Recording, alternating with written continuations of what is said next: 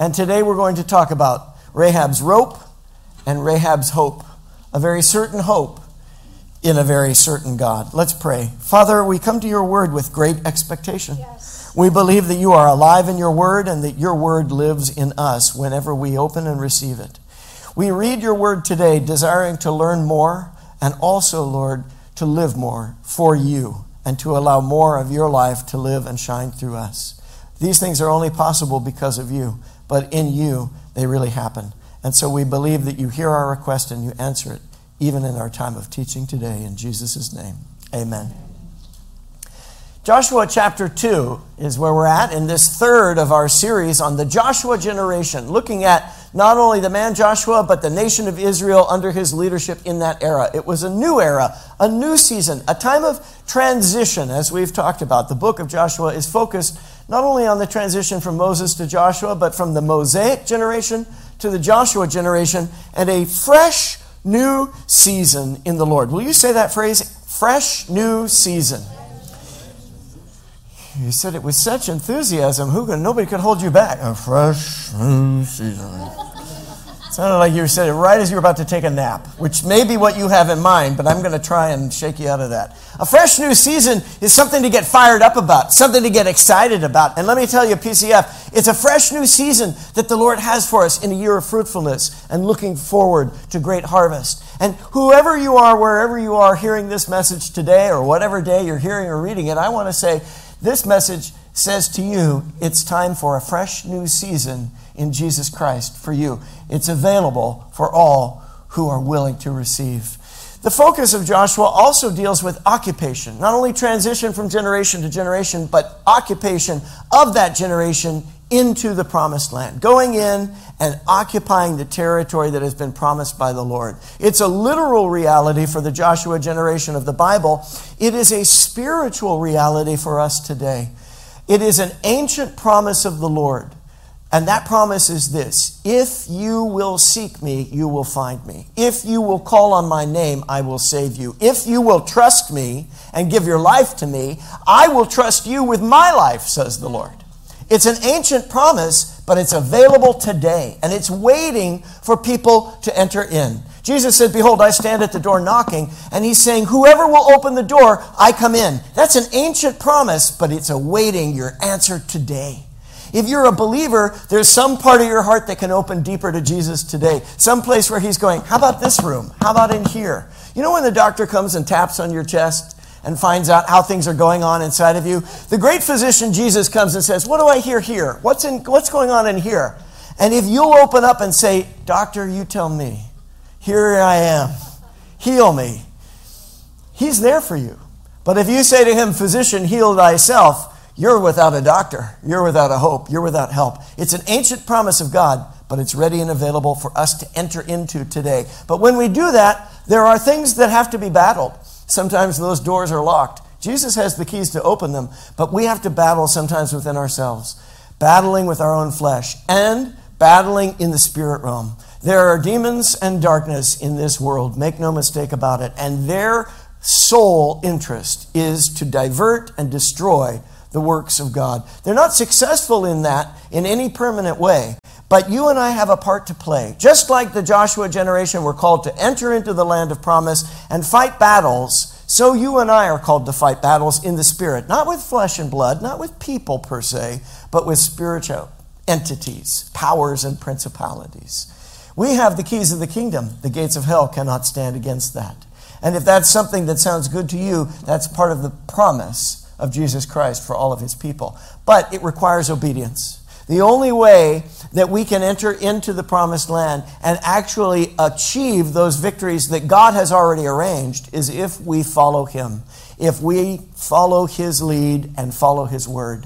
But when we do, there is a sure and available reward for all who will trust in him. These are the themes of the book of Joshua. These are the promises to the people of the Joshua generation, and the promise is first and foremost visible to them in the very land itself, the promised land. This is the promised land. Israel, as we know it today, and at that time, Canaan. Now, you'll recall from our series that the book of Joshua describes 3 distinct military campaigns by which the people of Israel claim the territory that God has ceded to them. Today we begin in the first of those campaigns, the central campaign. That is the military conquest of the central regions that occupies a good bulk of the first half of the book of Joshua, the chapters 2 to 9. We're in chapter 2 today, and so we're starting with the very first city that the Lord is going to have them focus on. And it's a significant city in the ancient world. In fact, it's a significant city due to its history in the world today, and it's a city called Jericho.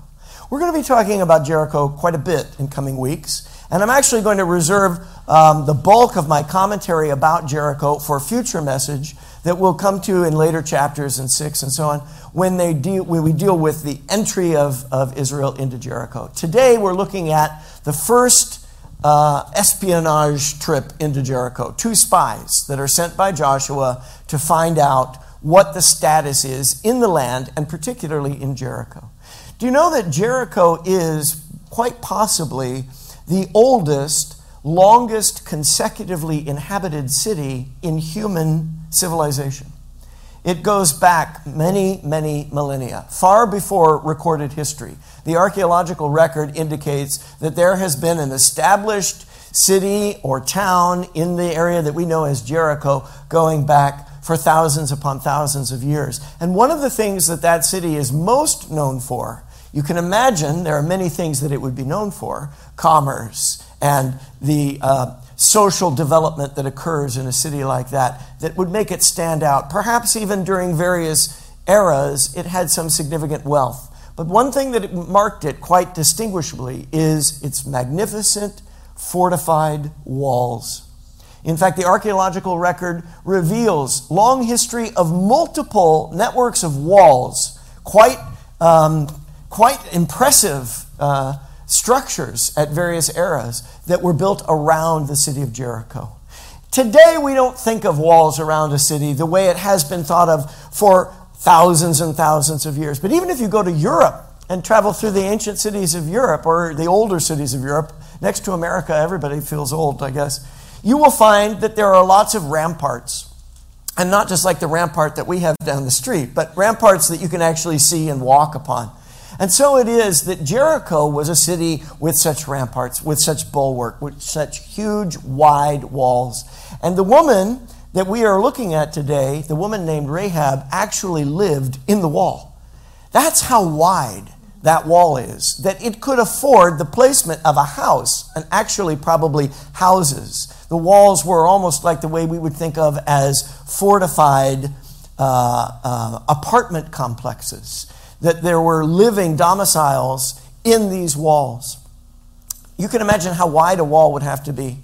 And you can imagine that if it was going to keep out armies, which was the intent of ancient cities, the walls were built to keep the city safe. Safe from thieves and robbers, safe from wild animals, but most significantly, especially as society progressed, to keep cities safe from other army forces. That these walls would have to be very high. And so the walls of Jericho were huge, daunting. Other nations, and at that time a city was essentially a city-state, so that even other cities in the region would be thought of as neighboring nations or tribes, would look at those walls and think, if you're going to try and take any place, don't try and take Jericho, because Jericho will stand, because Jericho's walls are strong. That's the kind of thing that the Lord calls us to come and face. Big, high walls, thick, broad, and strong, and they're populated with powers that are ready to cut us down and keep us out. But the Lord says, if you'll follow me and trust in me, I can open a broad way in any wall. Amen. Well, not only are the walls broad and wide, and not only is the way of the Lord broad and wide that he will open through it, but the name Rahab means broad. It means wide. And interestingly enough, in the same way, although this is purely coincidental, that the term broad can have both the sense of strength and wide openness and also a derogatory and sort of misogynistic connotation, there is something in Rahab's story about that as well. Because, lest we forget, something is very prominently mentioned about Rahab. What she did for a living. She was a prostitute. Let me ask you, Have you ever gotten help from an utterly unexpected source? Help came to you in a moment when you desperately needed it from a place or a person that you would least have expected it. Yes. Has that ever happened to you? Yes. And you recognize, if you're a person of faith, or you're willing to be, and you can recognize now, that however that help came, wherever or whoever it came through, the reality is, if it was real help and good help, it was of God. But sometimes God uses unexpected sources. Amen. So consider that as one plank of three that I want to talk to you about. One paradigm, one model, one example. Help that comes from an unexpected place. Now let me ask you this question. Have you ever thought that you couldn't be the person that God would use to help someone else? In other words, have you ever disqualified yourself from being the one who might be the agent of God, the representative of God, because you think, well, I know God uses some people that way, but not me. I wouldn't be like that.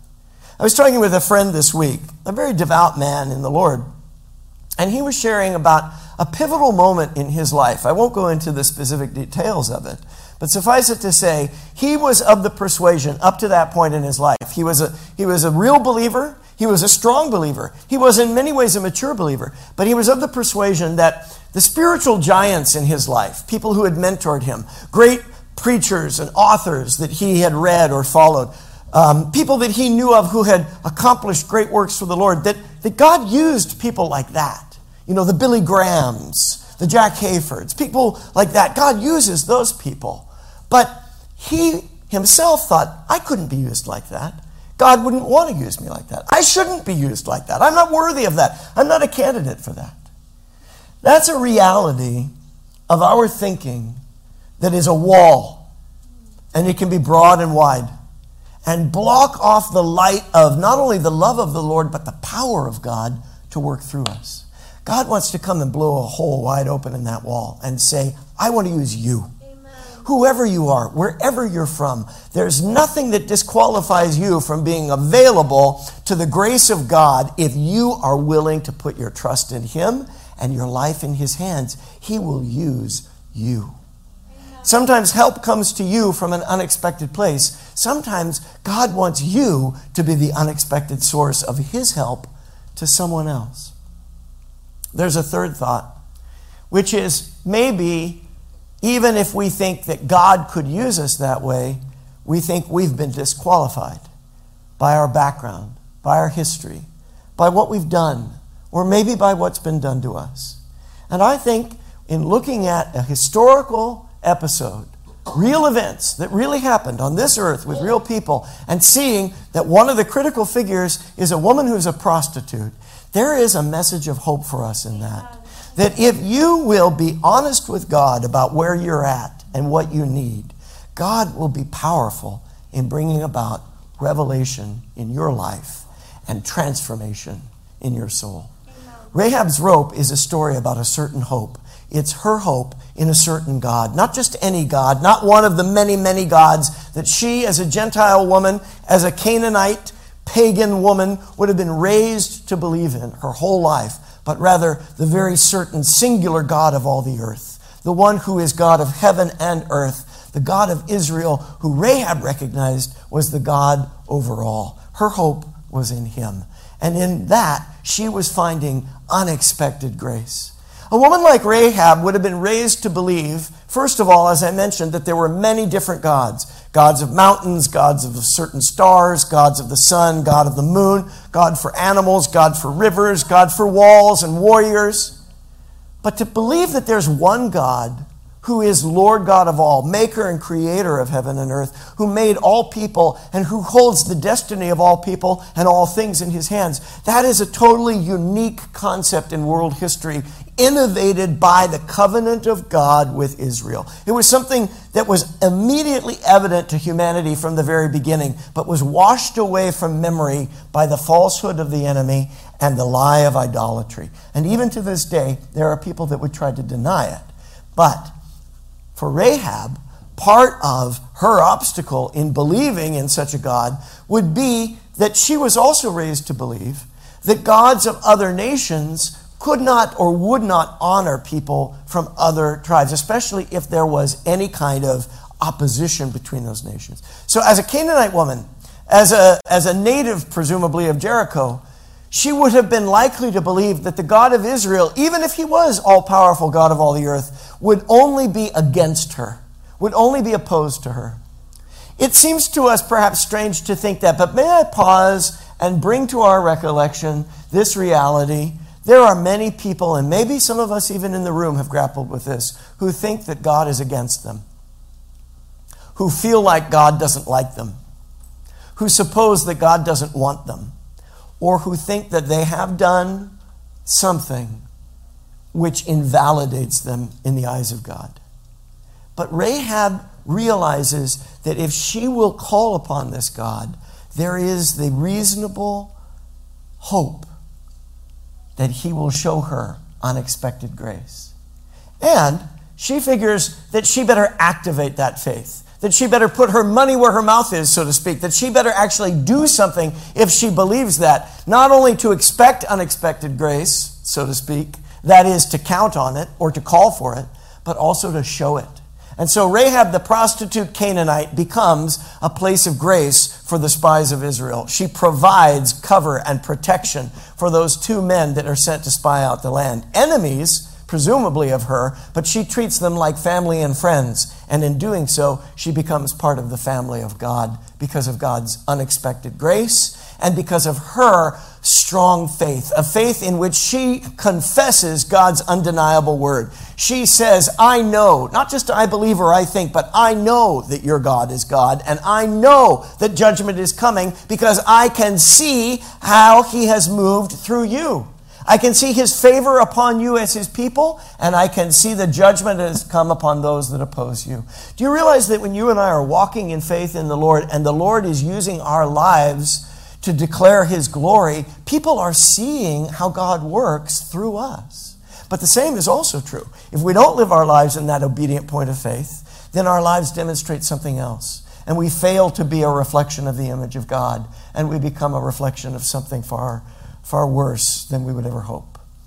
But by confessing God's undeniable word and trusting in it and living under the sign of his blood and his call, we can live in freedom and live with hope. A hope that doesn't disappoint because it trusts in his unwavering power. The spies of Israel found unexpected grace in an unexpected place in that prostitution brothel run by Rahab. But Rahab also found the grace of God in confessing his word. And together, there was a demonstration of God's unwavering power that ultimately brought about the promise of the land being put into the hand of the people of God. Let's look a little bit deeper at each of these three sections of Joshua 2. Finding God's unexpected grace often entails going into the place that stretches us, that threatens us, that requires us to risk something, and sometimes requires us to risk everything for God. God regularly calls his people into situations like that. You know, we shouldn't be surprised by that. The scripture says that through many sufferings and trials, we enter into the kingdom. So also, when the spies are sent into the land, they are going into a place of risk and danger where they cannot protect themselves. They're going to be dependent upon God's protection. God likes to put us in places like that because he likes to remind us of how much we need him. Do you know that one of the greatest blessings that God gives to his people is the awareness of how much we need him? Do you know that one of the worst things that people in the world suffer and often don't even know that they suffer, and sadly sometimes even people in the church needlessly suffer, is that they don't know how much they need God? What a glorious thing it is to know that I need God to the uttermost, that I can do nothing apart from him, that I'm utterly dependent upon him. As I've said before, some people like to criticize Christianity by saying it's a crutch, and I say it's not only a crutch, it's a cross. It's not just something you have to lean on, it's something you die on, but you rise again. It's a resurrection power. Now that's something that nobody can achieve on their own. but the grace of God brings us to the place where our dependence reveals his divinity. His grace is sufficient for us, and his strength is perfected in our weakness. And often, his strength comes to us in unlikely and unexpected ways. In so doing, he reveals himself to the whole world. And something else we can learn from Rahab is this reality. She wasn't born into the nation of Israel. She wasn't born into the covenant. She was brought into it, just like you and I were.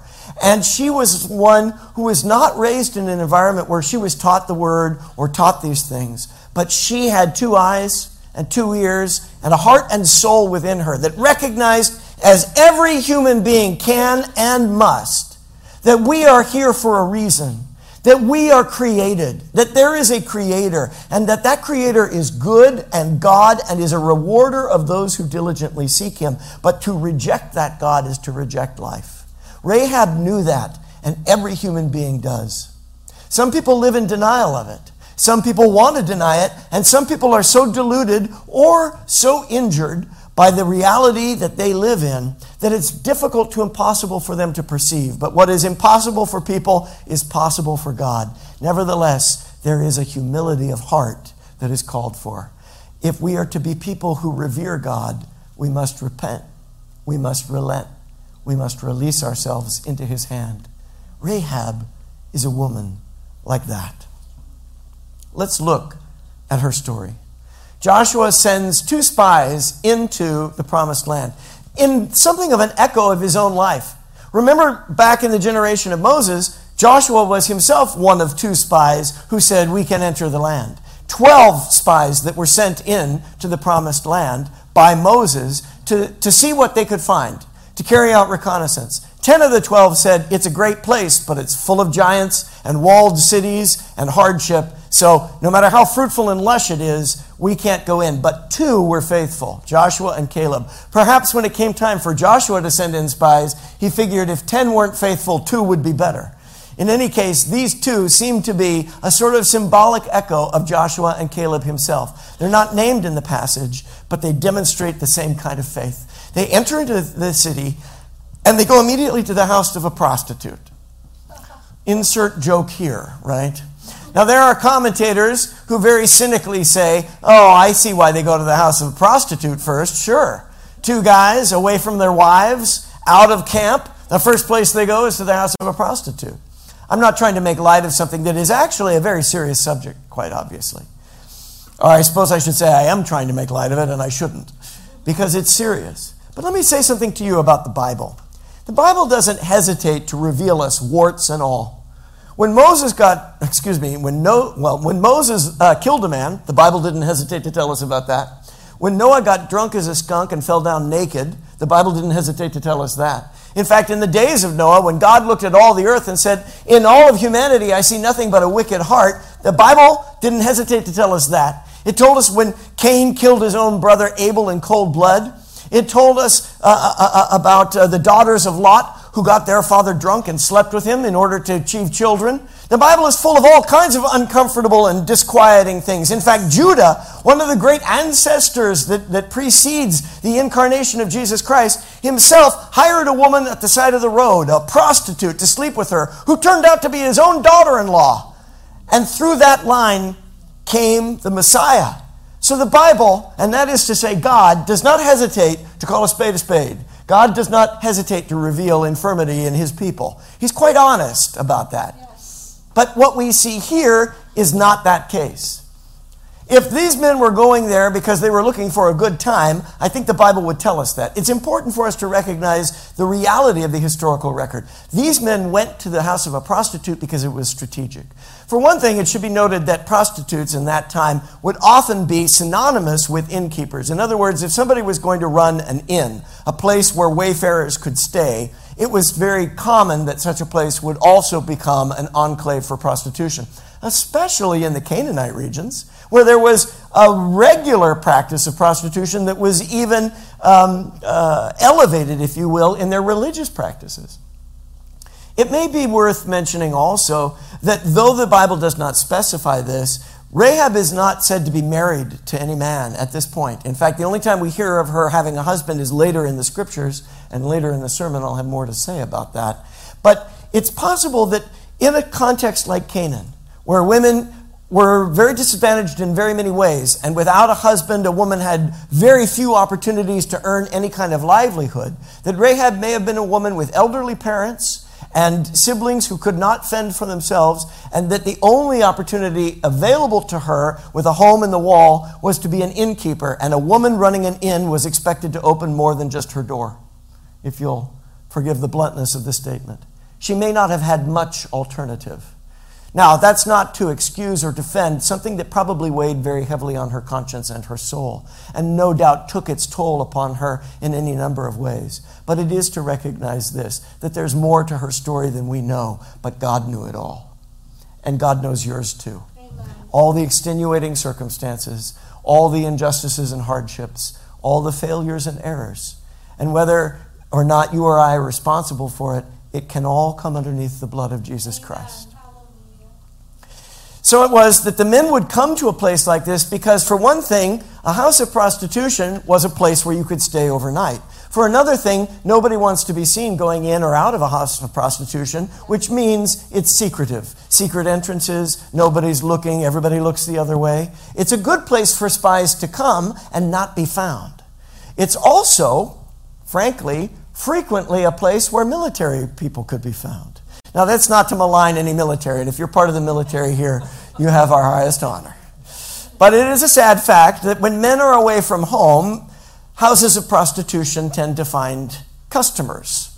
And this is also something that may have been in the thinking of the spies. They might be able to find somebody from the opposing military and learn something. If nothing else, prostitutes are often the recipients of secrets and may be able to pass some of those secrets along. So there was strategic purpose for the spies hiding out there. Nevertheless, someone shared something that pricked up the ears of the king, the leader of the city. It certainly wasn't Rahab, it may be that one of the other men who was frequenting the establishment got word back to the king. There are two guys, strange men, that are holed up in Rahab's place.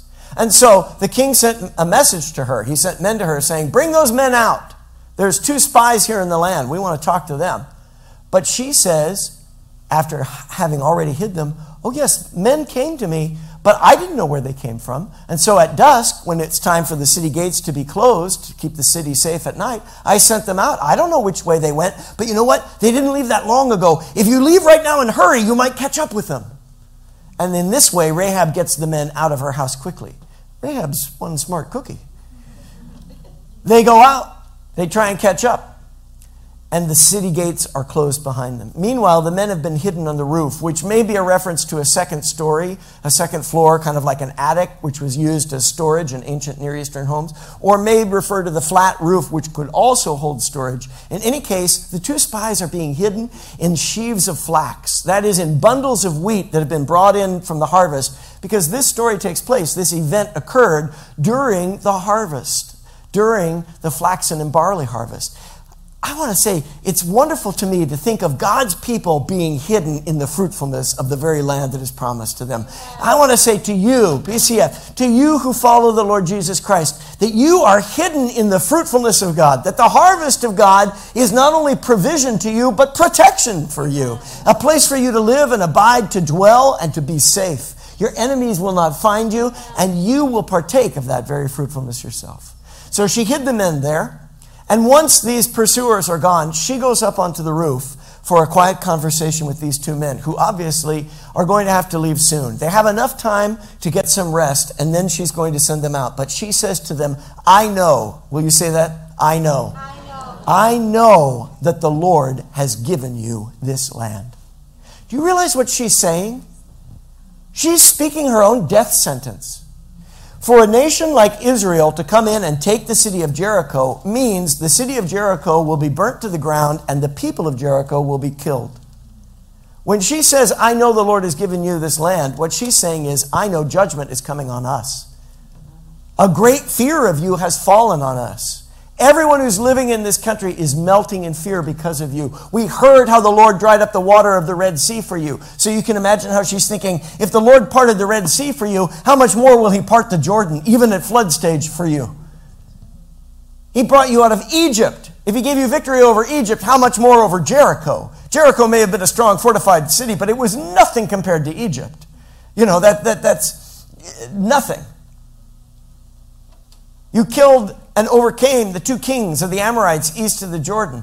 We've heard it all, and our hearts melted in fear, and everyone's courage failed because of you. Remember how the Lord came to Joshua and the nation in Joshua chapter 1 that we've looked at over the last 2 weeks and said, you're facing obstacles, but be strong and have a good courage, fear not. No one will be able to stand against you. Here now the Lord is revealing the alternate truth. Everyone else will be afraid of you because they're afraid of me, because they know that my judgment is righteous and they see that my wrath is relentless. They know that my power is unwavering. And they will see in you my favor on those who follow me. And indeed, that's what Rahab says.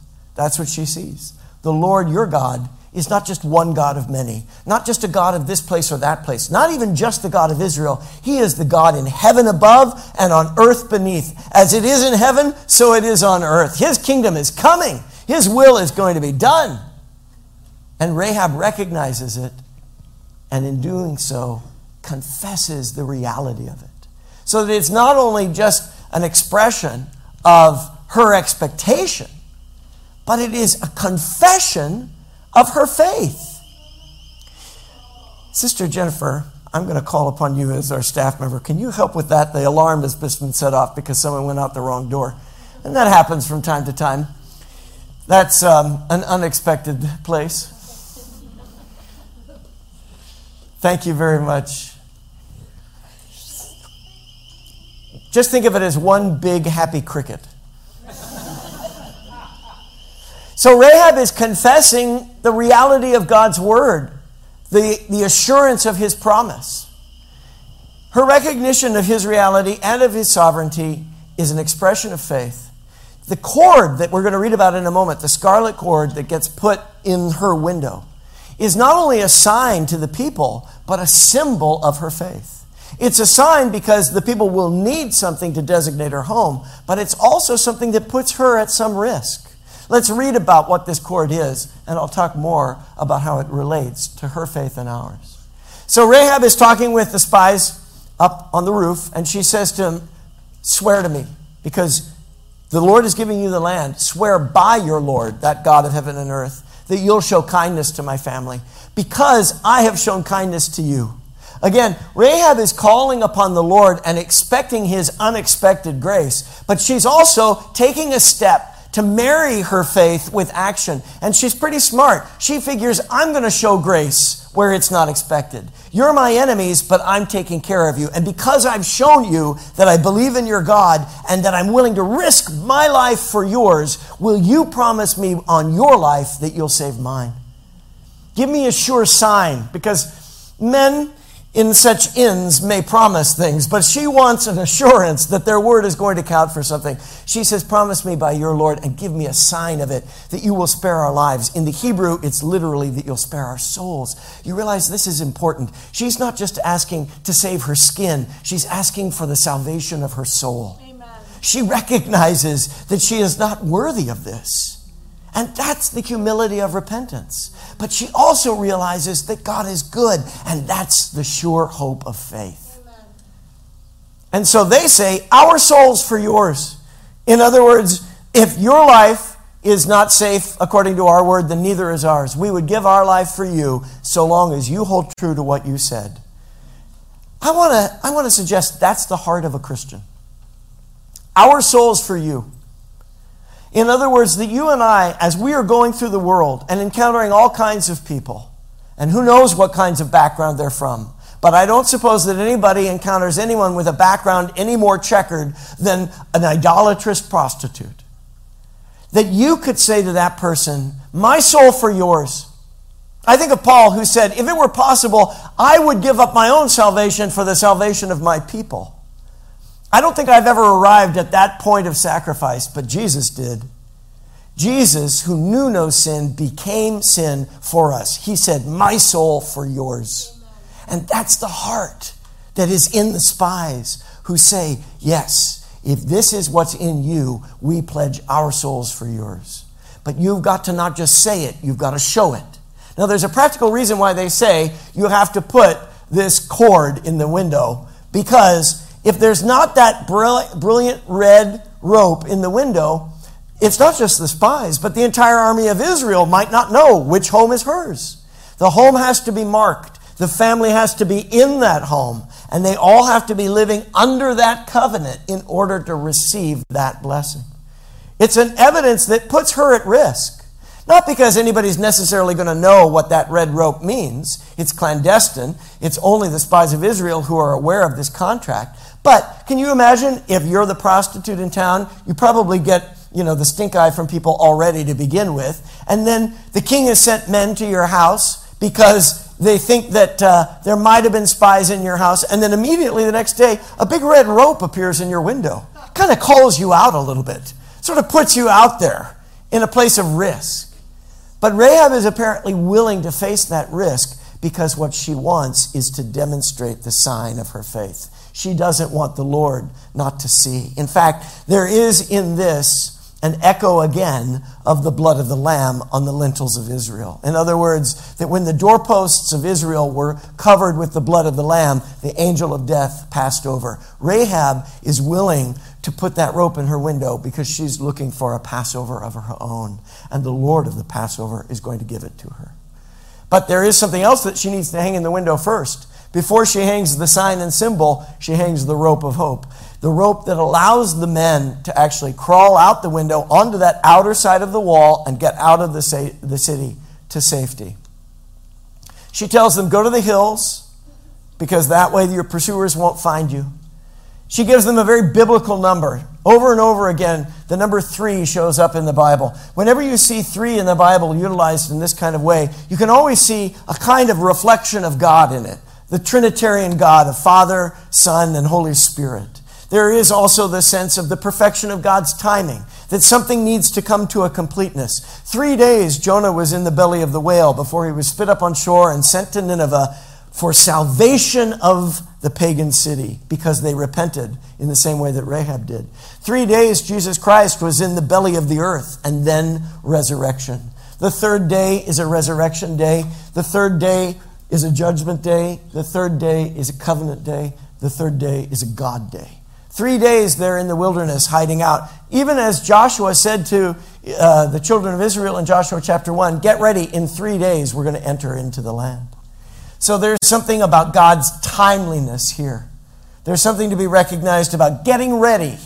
Now, today is the day to hang that rope, to show your hope, to make your confession of faith, because God is coming. Friends, Jesus is just on the other side of the Jordan. He's there with the assembled armies of heaven, and he's coming. You and I, we are called today to hang our hopes on him and to show what blood marks our covenant. So it is that the binding of the oath is made in relationship to the showing of this symbol. And it is not only a promise to Rahab, but to her household, to you and to your children and to all who are afar off, Peter said in Acts chapter 2, quoting Joel. She agrees to this arrangement and says, let it be so, and she ties the scarlet cord in the window after they have gone. She's hanging her hopes on the God of Israel. If what she believes is going to come to pass doesn't come to pass, if Israel fails, the scarlet rope in her window becomes a scarlet letter on her chest. It becomes an indicator that she's a traitor. She'll be killed, almost certainly. She's risking everything because she believes that God is all in all. What do you and I hang our hope on? She's hanging it on faith, and we should too. Faith is the substance of what she's hoping for. It's the evidence of what she doesn't yet see, the unexpected expectation. In that same chapter, of that very familiar verse of Hebrews 11:1, we are told by the author of Hebrews, by faith the walls of Jericho fell after the army marched around them 7 days. By faith the prostitute Rahab, because she welcomed the spies, because she showed grace where she didn't have to, because of faith in a God that she believed in, even though she wasn't raised in, because of that faith, she was not killed with those who were disobedient, but instead she enjoyed salvation. She's hanging on the Word of God, that He's a God of His Word, that He's a God of His promises. That's what you and I should hang on. Amen. On Him. We should stand on His Word and live in Him. What sign does He want to hang in the window of our soul? She says, save my soul. And she has that scarlet cord to show she's believing in it. What shines through our lives? What do people see when they see us? What shines out of our face? What comes out of our mouth? What do our actions reflect? Do they reflect that the blood of Jesus Christ is over our life? That the cross of Christ is the symbol of who we are? People of sacrifice, people of grace, people who trust in the Lord and wash in His blood to be purified. Jesus said that the sign of our lives is not just saying, Lord, Lord, but showing fruit. The sign for Rahab was the cord in the window, the red rope. The sign in our lives, according to Jesus, is fruit of the Spirit, fruit that abides, fruit that remains. Jesus said, just because you say, Lord, Lord to me, and come to me and say, we cast out demons in your name. We prophesied in your name. We performed miracles in your name. Jesus doesn't say they didn't do that. What He says simply is, I never knew you, because there is not the sacrificial fruit of grace and help for others in their lives, and not the hope in God that He is looking for. So Jesus says, everyone who hears my words and actually does them is wise. James goes on to say, you're not wise if you don't believe that your actions reflect your faith. Do you want evidence of that, says James? Take a look at Abraham. He proved his faith. He married his faith to action, if you will. He mixed it with action in order to perfect it by offering Isaac on the altar. You see that a person is considered righteous by what they do and not by faith alone. In the same way, was not even Rahab the prostitute considered righteous, says James in James chapter 2? Righteous for what she did when she gave lodging to the spies and sent them off in a different direction to protect them. As the body without the spirit is dead, so faith without deeds is dead. Say that with me. Faith without deeds is dead. If you and I suppose that we can make ourselves right through deeds, we have totally missed the point of what James is saying. There is no amount of deeds that can make us right with God. The reason that Rahab was preserved was not just because she offered a place to those men of safety, but because she did so out of her faith in God. But if her faith in God had not been enough for her to trust, to risk herself for those men, what James is saying is it wasn't really faith. So if it's really faith, there'll be real risk and there will be real reward. So you and I, we cannot earn God's favor through deeds, and we shouldn't even try. But what we should recognize is this. If our faith is real, it calls us to risk, and it will produce fruit. Real faith produces real fruit. That is the unwavering power of God, the Lord of the harvest. It requires us to not just say that we trust God. It's easy to say that we trust God. People do it all the time. But do our lives reflect it? Are there things that God is calling us to do that lead us right up to the wall and the obstacle, that put us in the heat of danger, that put us at the mercy of people like prostitutes? I simply mean to say people that you might not think of as worthy or reliable or trustworthy, but God might be saying, I want you to reach out to them. I'm not saying God's calling you to go to a prostitute. Please, no one mistake what I'm saying here. He's not calling you to frequent one as a business. He may be calling you, sister, to speak to one with the message of the truth. Hazel and I carried out a short-term mission to the city of Amsterdam, which is world-renowned for its prostitution. One of the great ministries going on there in that city that you may not be aware of is beloved sisters like you who go, and I say sisters because it's a ministry in which women to women minister for obvious reasons, especially if you've ever been to Amsterdam. You will realize that the visual assault of enticement is profound and requires one to be wise. And yet there are people caught in that place, trapped in the wall of it. And the Lord wants to send his people to liberate. There's real risks involved in that kind of ministry and others. But it's also the place where God's unexpected grace can flow through you. Remember, you're a candidate to show the truth to somebody. Men, you're a candidate. Brothers, there are people you can reach. Sisters, people you can reach with the truth of God. But there are risks, and it requires faith. And yet our faith is founded not on our own abilities, but on God's unwavering power. Those spies spend the 3 days, and then they come back to Joshua, and they say, we're ready to enter the land because these people are afraid of us. We have the courage of God because God is on our side. Surely the Lord has given the whole land into our hands, and their hearts are melting within them. But you know, for us today as modern believers, I want to remind you, we're not facing a physical battle against armies according to the call of Christ. We are facing spiritual forces of opposition. The enemy uses fear to break down the people of God. But God comes to his people and says, have I not commanded you, be strong and of a good courage. Fear not, neither be dismayed. For the Lord your God is with you wherever you go. Confess this word of his law in your mouth, and none of those spiritual forces will be able to stand against you. I've given you the keys to the kingdom, and the gates of hell cannot prevail against that. So you be strong in the power of his might, and recognize this: the enemy is afraid. The devil is afraid. He's angry because he knows the third day is coming, because he knows his time is short. The devil is afraid of you. Amen. Not because you're strong, but because God is alive in you if you are a follower of God. And if you think, well, that doesn't make me want to be a Christian per se, let me tell you this: I'd rather have the devil afraid of me than not. The devil doesn't have to be afraid of people that he's got his hooks into. They're his puppets. They're his slaves. But if the devil is afraid of you, you can rest assured he'll bring every fear against you. Therefore, don't stand in your own strength. Stand in God's unwavering power. And show that you're not afraid by helping others in need, by stepping out in faith, by putting yourself at risk in order to fulfill the call of God. When we do that, God's power becomes most evident in our lives. Helping others is a demonstration of our faith. Rahab showed it. The spies showed it. Joshua shows it.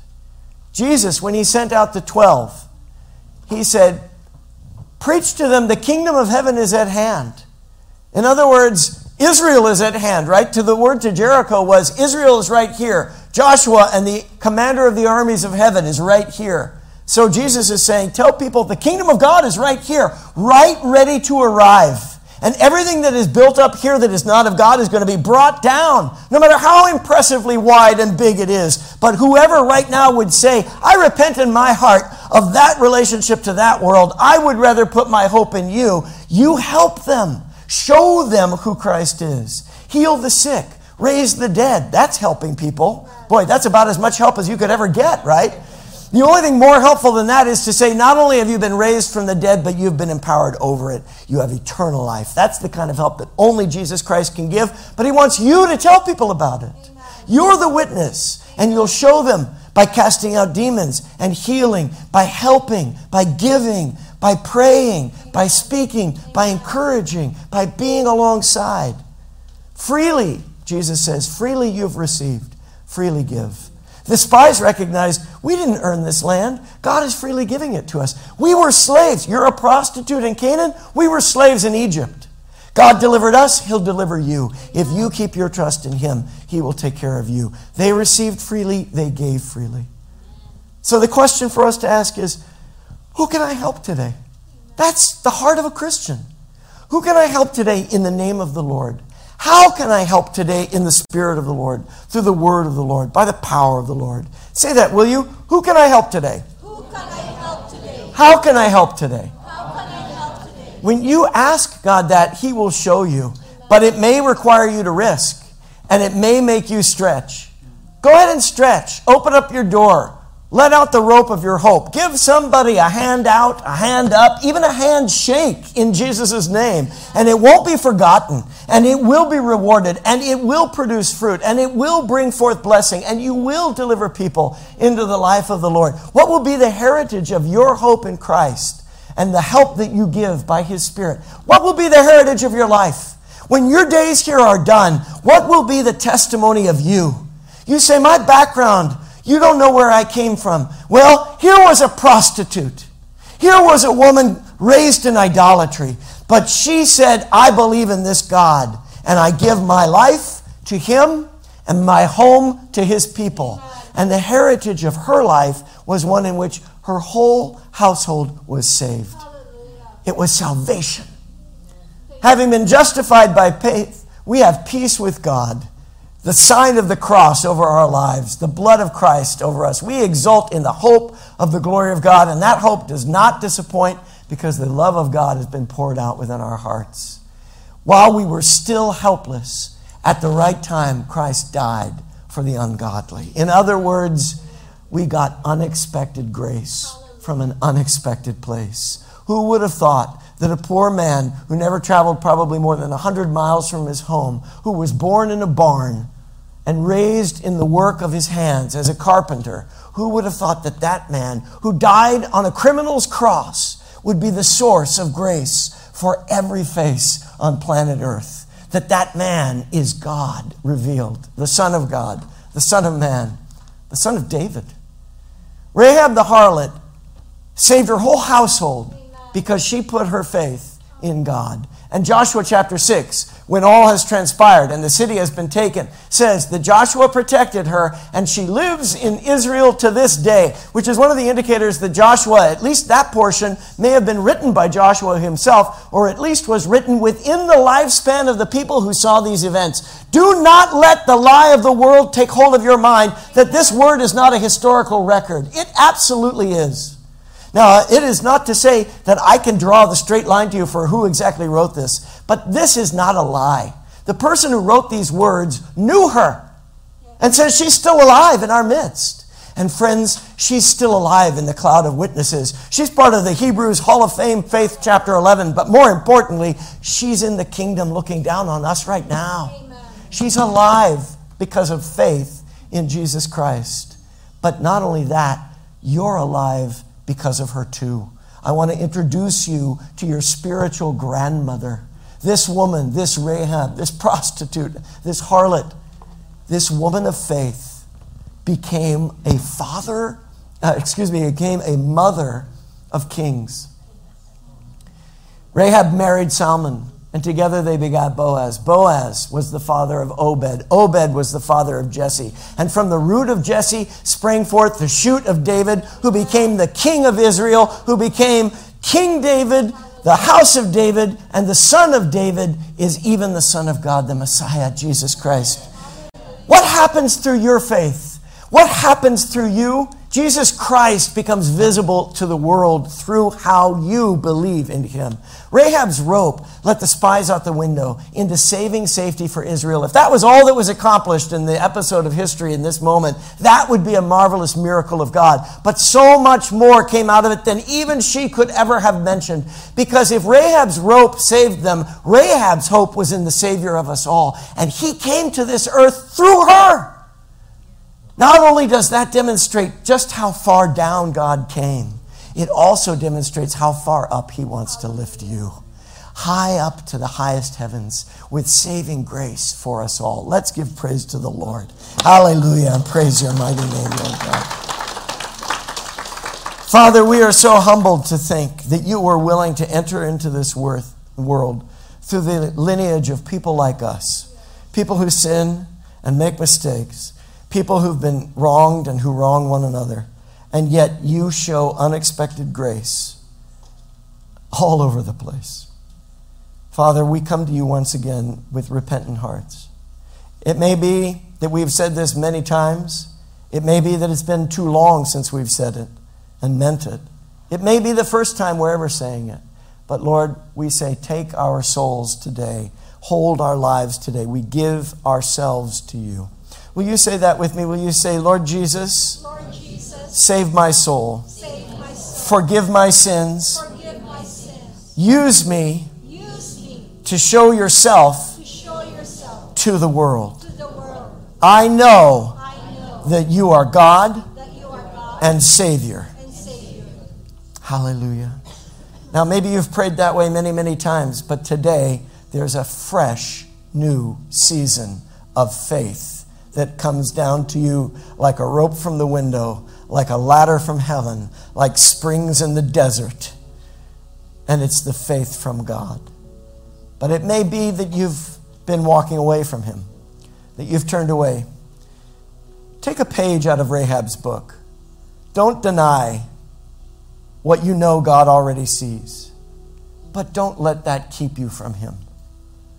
Let Him break down that wall. Put your hope in Him. Leave behind those old ways, those old sins. If some temptation is overtaking you, it's nothing that isn't common to all humanity. Jesus was tempted in all things just like we are, but He doesn't have sin. He can take away yours. In fact, He already has. All He's asking is that you'll believe. That you'll believe that when He comes, the sign of blood, His blood on your life will be enough to save you and your household, because the promise is to you and to all your household.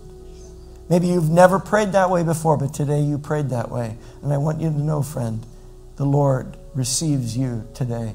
No matter who you are, no matter what you've done, no matter what's been done against you, no matter where you come from, the God of earth and heaven, the God of all things, says, you call on my name, you confess what you believe in your heart with your mouth, and you are saved.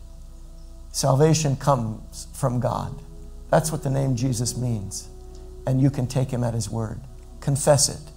It's His undeniable word of unmistakable grace and unwavering power. Amen.